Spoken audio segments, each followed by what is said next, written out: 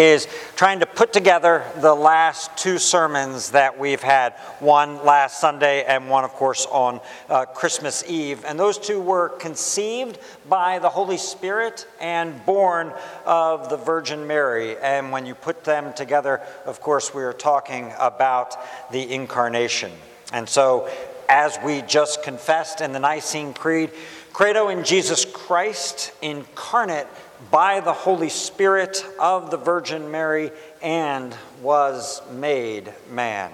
That's the good confession of the church. It isn't all that the church has to say about the person and the work of Jesus Christ. The creed goes on as we have just said it, but it is the foundation. It is the start of understanding who Jesus is as he came into this world, the incarnate Son of God. That is who he was as he revealed it to be in his person.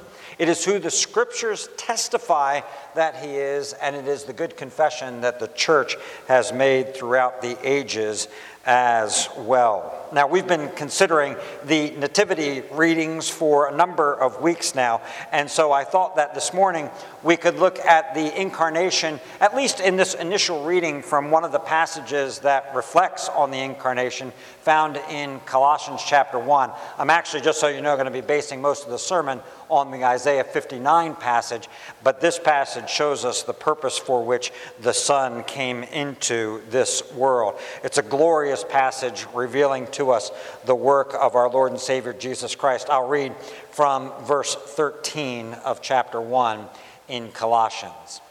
He has delivered us from the domain of darkness, and this he here is God the Father. He has delivered us from the domain of darkness and transferred us to the kingdom of his beloved Son, in whom we have redemption, the forgiveness of sins. He, that's this beloved Son, he is the image of the invisible God, the firstborn of all creation. For by him all things were created, in heaven and on earth, visible and invisible. Whether thrones or dominions or rulers or authorities, all things were created through him and for him. And he is before all things, and in him all things hold together. And he is the head of the body, the church.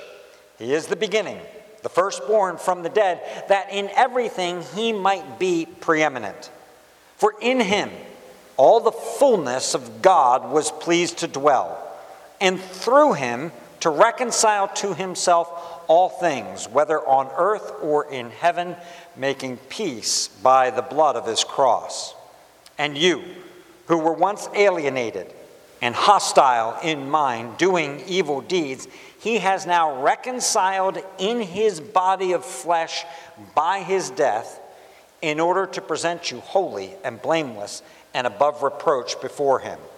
If indeed you continue in the faith, stable and steadfast, not shifting from the hope of the gospel that you heard, which has been proclaimed in all creation under heaven, and of which I, Paul, became a minister. Let's pray.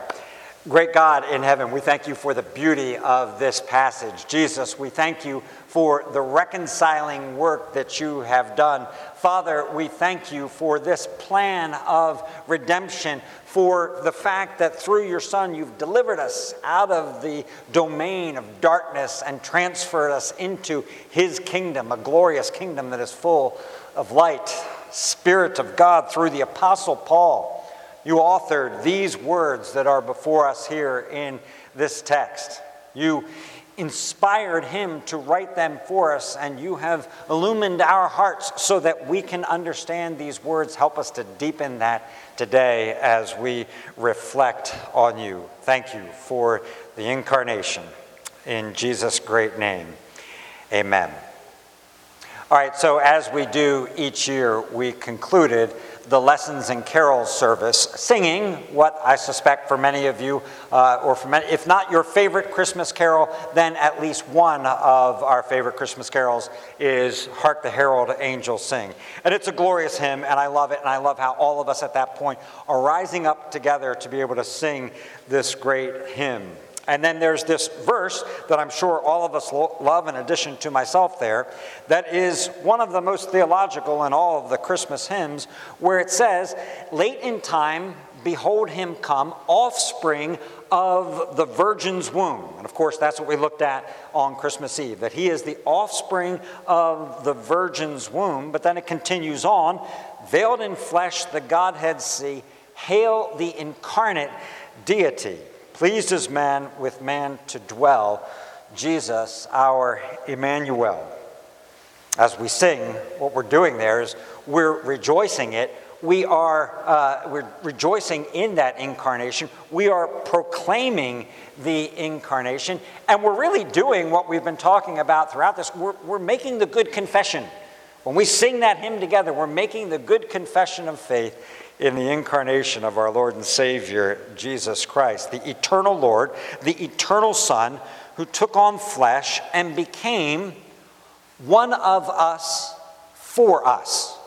He became one of us for us. I trust that, if you were at both sermons, I hope you saw the parallel. When I was preaching last week and talking about the fact that he was conceived by the Holy Spirit, I talked about the fact that that makes him an outsider. He is outside of us. He's other than us. But then on Christmas Eve, when we were talking about the fact that he was born of the Virgin Mary, I talked about the fact that that makes him one of us. It makes him, in fact, an insider.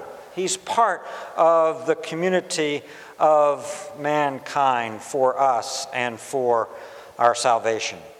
So today we talk about the incarnation then in particular. And throughout the history of the church, two things have been understood about the incarnation when people reflect on what this means.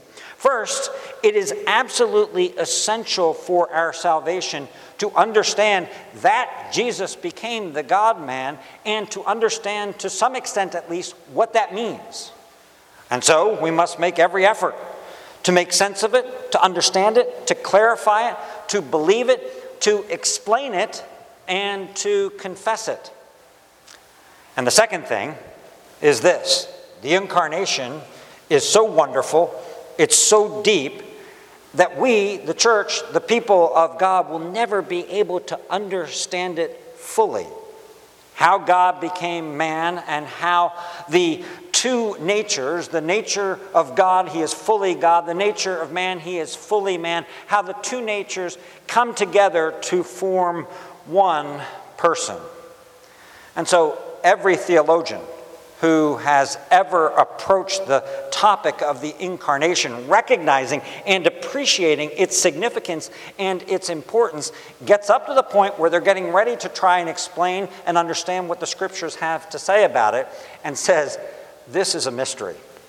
This is a great mystery. This is a hidden mystery. This is a joyful mystery when we approach this topic. And I think there's great integrity in both of these things, both in the labor to understand and in the simple recognition that when it comes to describing and understanding and appreciating fully the doctrine of the Trinity, that God is deeper than we. And so to understand it all is perhaps beyond our grasp humanly to get all of it fully. But today what I'd like to do is to focus on the why of the incarnation. Why did the eternal Son of God become man? The church confesses this truth, right? Let's just make sure that we're completely clear. This is the truth that the church throughout the ages has confessed, that Jesus Christ is completely God and completely man. And if we trace some of the history of the various ways that's said in the creeds, we can say he's truly God and he's truly man. He's very God and he is very man. And then it gets more specific. It says, listen, he is of the same substance of the Father. We just confessed that together in the Nicene Creed. We could go into it even deeper. But he is of the same substance, the same essence of the Father. That's what it means to be fully God. And he is of the same substance, the same essence, the same stuff that we are made of as well. And then the truth is that these two natures come together to form one person. And this is what I've been laboring to show us over the last week now, is that when we say he was conceived by the Holy Spirit, that we are recognizing the divinity in particular of our Lord and Savior Jesus Christ, conceived by the Holy Spirit, comes down to the fact that he is the Son of God, God himself. And when we say, and when we confess that he was born of the Virgin Mary, we are in particular focusing on the fact that he is a Son of Man, that he is fully man. He is, together then, the God-man. And he is that at his conception, which of course is what we focus on at the time of Christmas, that at his conception and at his birth, he is the God-man in every sense of both of those terms. But he is not only that at his conception and at his birth, he is that for all eternity. I remember it took me a while in my Christian walk to appreciate the fact that Jesus continues to be the God-man for all eternity, that it wasn't just a thing that he did for the sake of his time on earth and then kind of got rid of that flesh portion and went back to being the eternal Son of God in the way that he had always been before the incarnation, but that in fact the incarnation is for all eternity. Jesus is the God-man now forever and ever. And having confessed all of that, I think we can then say, okay, well, why? Why was it necessary? Why was it so important? Why does it have such a prominent place in not only the history of the church, but in the scriptures as well to understand this incarnation? So, of the many places that we can turn, and a little bit later in the service, we'll just look at how a couple of passages reflect on this same idea.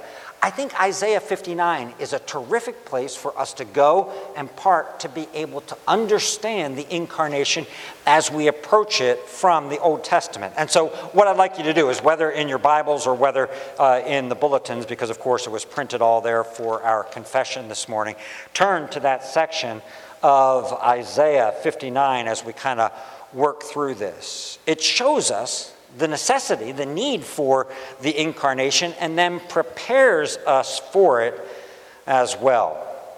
So this passage, as Jack ably pointed out, and as was the purpose of structuring it this way for the confession of sin, it reveals the darkness that characterizes not just an individual in rebellion against God, but an entire world in rebellion against God. Isaiah exposes the darkness of the world, the darkness of humanity, the darkness of our own hearts and thoughts and deeds in a way that, I don't know if you were listening carefully as those things were read and as we confessed them, but they are decidedly uncomfortable.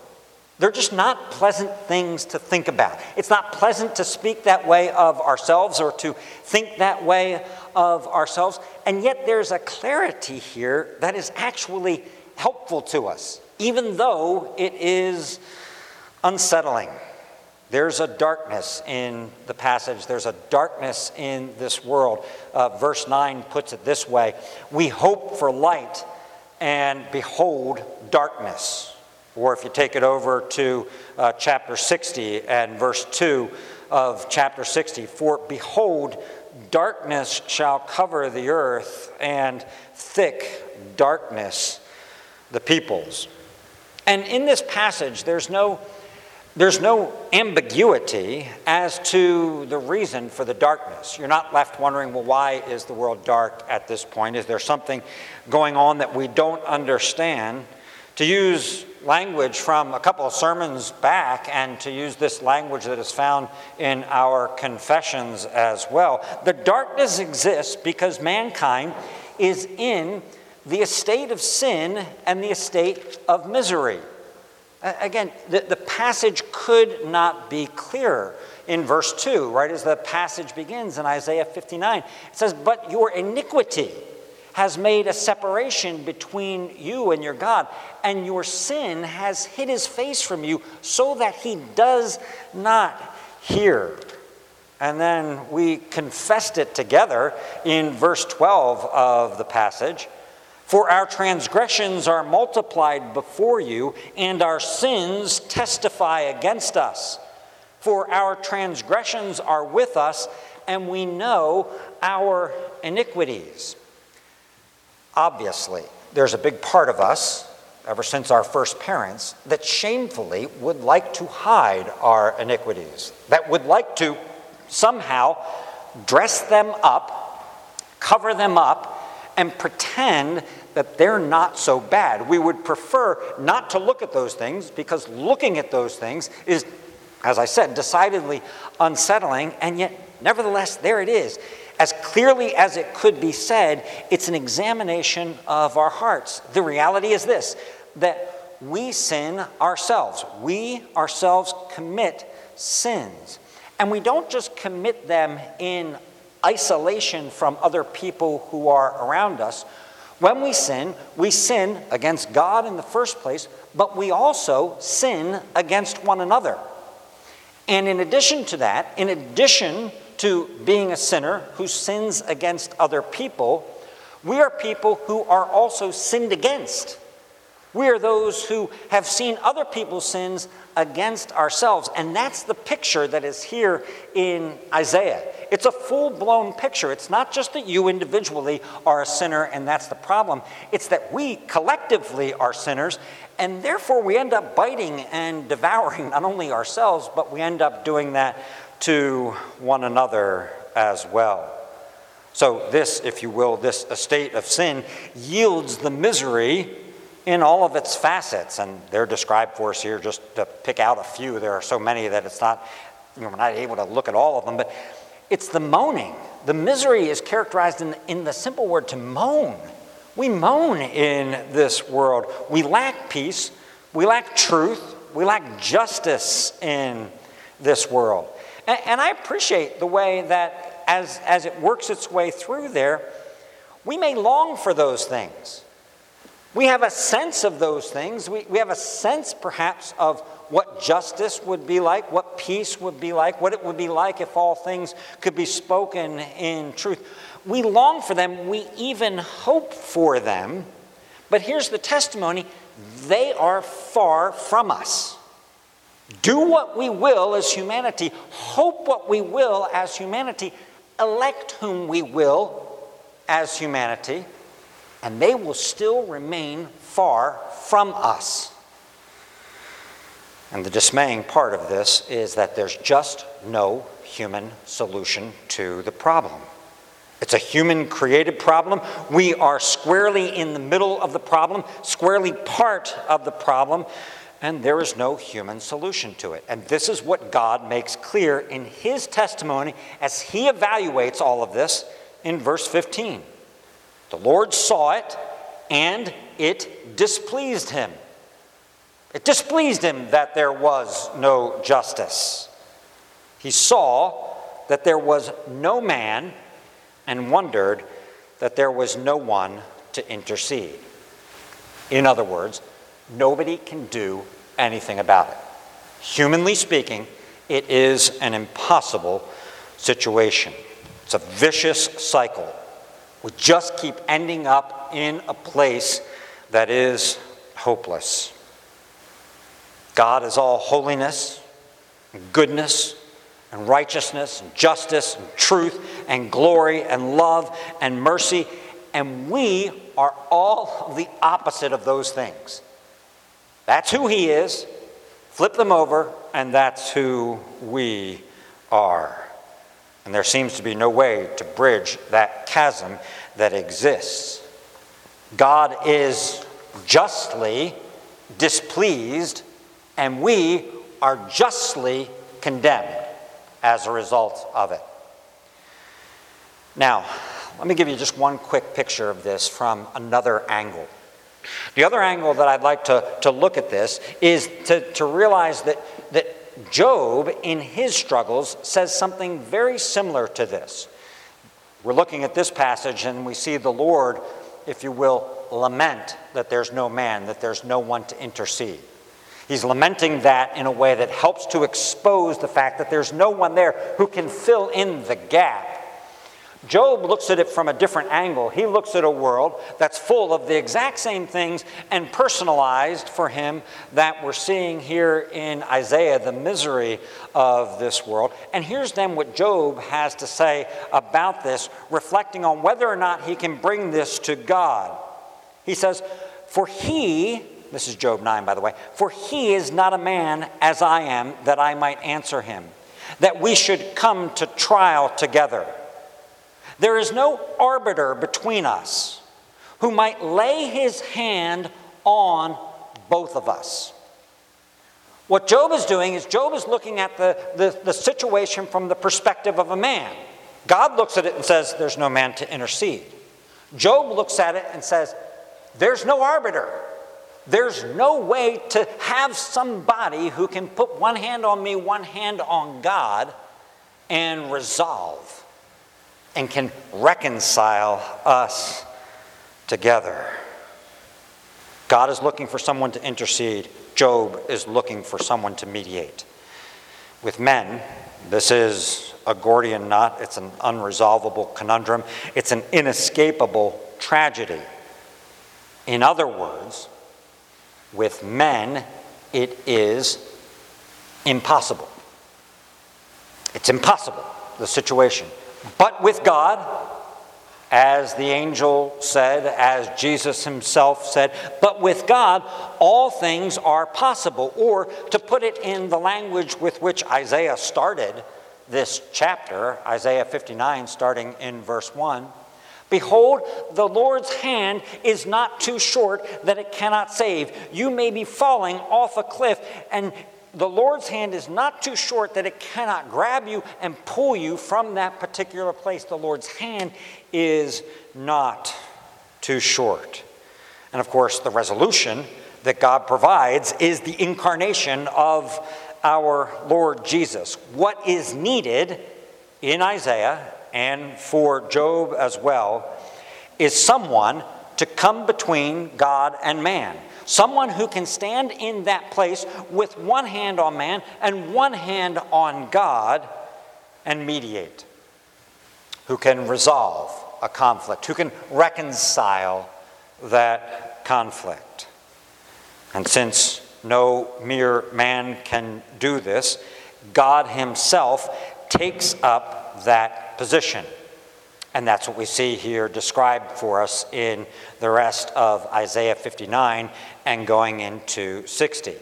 Now, we won't look at all of this in Isaiah, but just by way of reminder, preceding the passage that we're reading now, that one who will be coming is identified as a servant.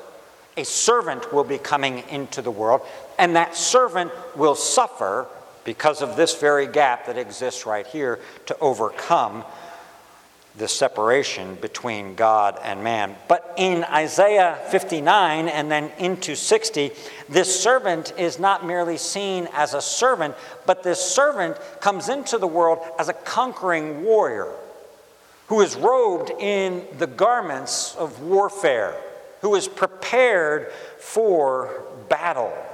The servant comes in this attire, this warfare attire, and you see the purpose of this servant coming, or this warrior coming into the world. Then his own arm, verse 16, he saw that there was no man, wondered that there was no one to intercede. Then his own arm brought salvation. Why did this one come into the world clothed in this armor of God to be able to do battle? Answer, for our salvation. That's why he came into the world. He came to save, or to look at it in verse 20, and a redeemer will come to Zion. How does the salvation take place? The salvation takes place when God himself clothes himself in the clothes of a warrior and comes as the redeemer to deliver and save the people. Verse 21 makes it even more personal and more specific, though it's a little bit harder for us in looking at it to make sense of it. In verse 21, we read this, "And as for me, this is my covenant with them, says the Lord. My spirit that is upon you."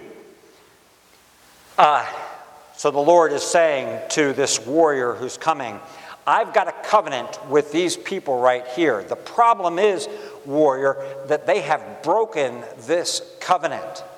As for you, my spirit is upon you. That's the language, just so you recall it. My spirit being upon you. It's the same language that comes in the next chapter, beginning of 61. The Spirit of the Lord God is upon me because he's anointed me. He's anointed me to proclaim good news. So when it says here that my spirit is upon you, you goes to singular here. My spirit is upon you. In other words, you are the one with whom I am now going to be in covenant for the sake of these others who have broken covenant with me in order to bring them back. You, in other words, are going to be this covenant mediator on my behalf. Isaiah is saying, we need Christ. We need the anointed one. We need the Messiah to come and intercede and mediate this covenant. So then what you've got here in this passage is that in the darkness of a corner with an impossible conundrum, the incarnation is revealed. The incarnation is spoken of here, and it is anticipated in a way that people like Simeon and Anna, who are found in the temple, are waiting for this.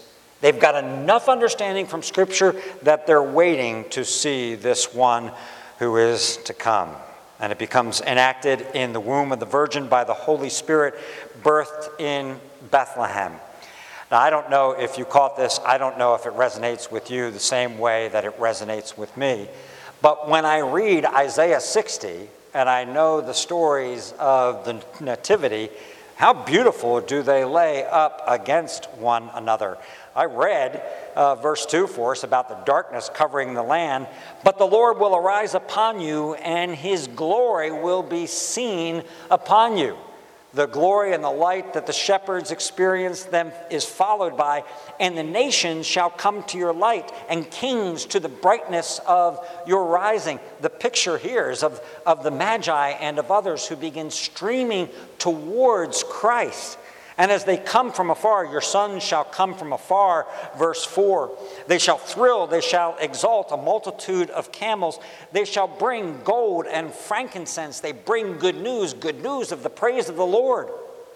This is the picture here of what is taking place in a miniature in just the beginning stages of it, but what is taking place in Bethlehem as people come to see that which has taken place, that which they have heard, that which was anticipated here in Isaiah. God is beginning the work in Bethlehem of beautifying his beautiful house with all of the nations coming in. That's how it gets beautiful, right? That was the last thing that we read. And I will beautify my beautiful house, and that starts in Bethlehem.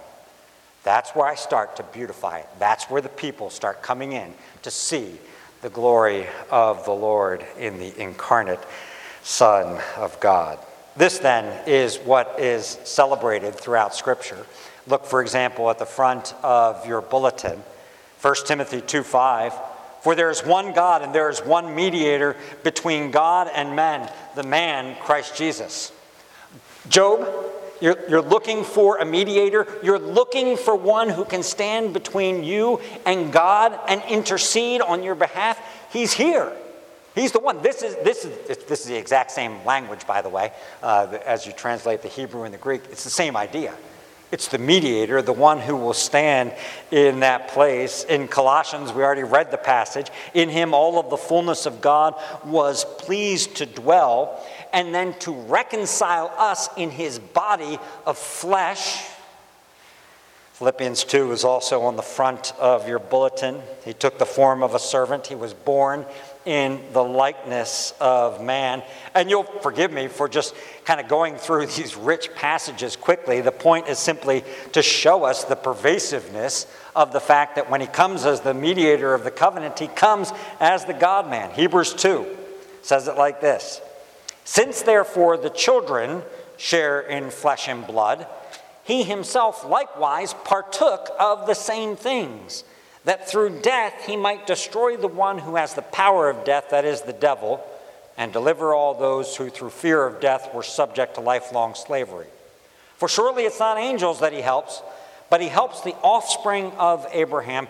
Therefore he had to be made like his brothers in every respect, so that he might become a merciful and faithful high priest in the service of God to make propitiation for the sins of the people. Why did Jesus, the eternal Son of God, become man and take on flesh?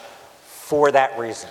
He had to be made like us in order to satisfy the justice of God. And he becomes, if we looked at the rest of Hebrews, the mediator of the new covenant, because he always lives to make intercession for us.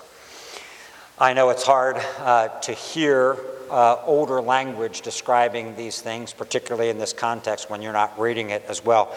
But I have to read a section from the Institutes of John Calvin here, if you'll allow me, where he speaks of this exact same thing. So he's speaking of Christ, he's speaking of the mediator, and he writes this: his task was to so restore us to God's grace as to make of the children of men children of God, of the heirs of Gehenna, which is to say the heirs of hell, heirs of the heavenly kingdom. Who could have done this had not the selfsame Son of God become the Son of Man, and had not so taken what was ours as to impart what was his? What is ours? What is ours? Ours is a fleshly nature. Ours is being of the flesh. He took what is ours, being of the flesh, and then ultimately took what is ours, i.e. on the cross, he took the burden of our sins upon himself, took what is ours in order to impart what is his to us, and to make what was his by nature. What is his by nature? Being beloved of the Father, being the eternal Son of God, adopted or in the family of God. To take what is his by nature, make that ours by grace. Therefore, relying on this pledge, we trust that we are sons of God. For God's natural Son fashioned for himself a body from our body, flesh from our flesh, bones from our bones, that he might be one with us. Ungrudgingly, he took our nature upon himself to impart to us what was his, and to become both Son of God and Son of Man in common with us. That's what he did. He donned himself with flesh so that he could come and save and deliver we who were in the flesh. He must be the God-man for us and for our salvation. And as the God-man, he does the work of saving us. We read this verse from Colossians. Think about this verse now in light of Isaiah 59. This is 13 and 14. He has delivered us from the domain of darkness. That's what the first part of Isaiah 59 described for us. He has delivered us from the domain of darkness, transferred us to the kingdom of his beloved Son, in whom we have redemption. The Redeemer will come to Zion, in whom we have redemption, the forgiveness of sins. The problem, in other words, is dealt with. If you want to take all of Isaiah 59 and summarize it in 2 verses, that's it right there. What Christ has done. Delivered us out of the domain of darkness. There's no hope without the incarnation of Jesus Christ. He had to be man because he had to die for us in the weakness of human flesh. He had to be God because he had to conquer that same death. And the one who had the power of death had to be conquered as well. And as the God-man, he must obey where we fail, to secure our adoption as sons and daughters of God in himself. He is thus able to save us as the incarnate Son, to be the one who can put his hand on both God and man, to mediate, to come between, to intercede for us on our behalf. And so, as we kind of come now to the end of this, the same question with which we started comes back into the foreground. The simple question is this: do you believe? Do you believe that? Do you believe in one Lord Jesus Christ, incarnate by the Holy Spirit of the Virgin Mary and made man? Do you believe that? Paul puts it this way at the end of that Colossians section: and you who were once alienated and hostile in mind, doing evil deeds, he is now reconciled in his body of flesh by his death, in order to present you holy and blameless and above reproach before him, if, that's what's happened, if indeed you continue in the faith, stable and steadfast, not shifting from the hope of the gospel that you have heard, which has been proclaimed in all creation. If you continue in the faith, which is simply to say, if you continue in the belief, in the confession that Jesus is the incarnate Son of God come into this world. Time of the year, our culture, the people around us saying, just believe. Believe anything, just believe. The Bible says no, believe in. Jesus said to Martha at the death of Lazarus, whoever believes in me will live. In me. And then he turned to her and said, do you believe this? Do you believe this? Brothers and sisters, may God grant us the grace to believe and to grow into that belief and to hold on to that hope and that belief that we've been gifted. Let's pray. Great God in heaven, again, our thanks to you for the faith that you have given to us. It is not our work. It is not of ourselves. Left to ourselves, our minds would be darkened like the rest of us. But by your grace, by your mercy, by your working in our hearts, you have granted to us the ability to hear the proclamation of the gospel. We have heard it even this morning in your word, despite the weaknesses of your servant. And Lord, we pray that as a church, you would help us to believe, that we would not put ourselves above others as somehow having figured it out, but instead we would in humility recognize that we have been granted the gift of faith, and that having been granted it, we pray that you would enable us to do all that we can to hold it, to nurture it, by your power, by the power of the Holy Spirit at work within us. Lord, help us to believe in you. Increase the faith that you have given to us. In Jesus' name, amen. Let's stand together and sing in response, What Child Is This? 213.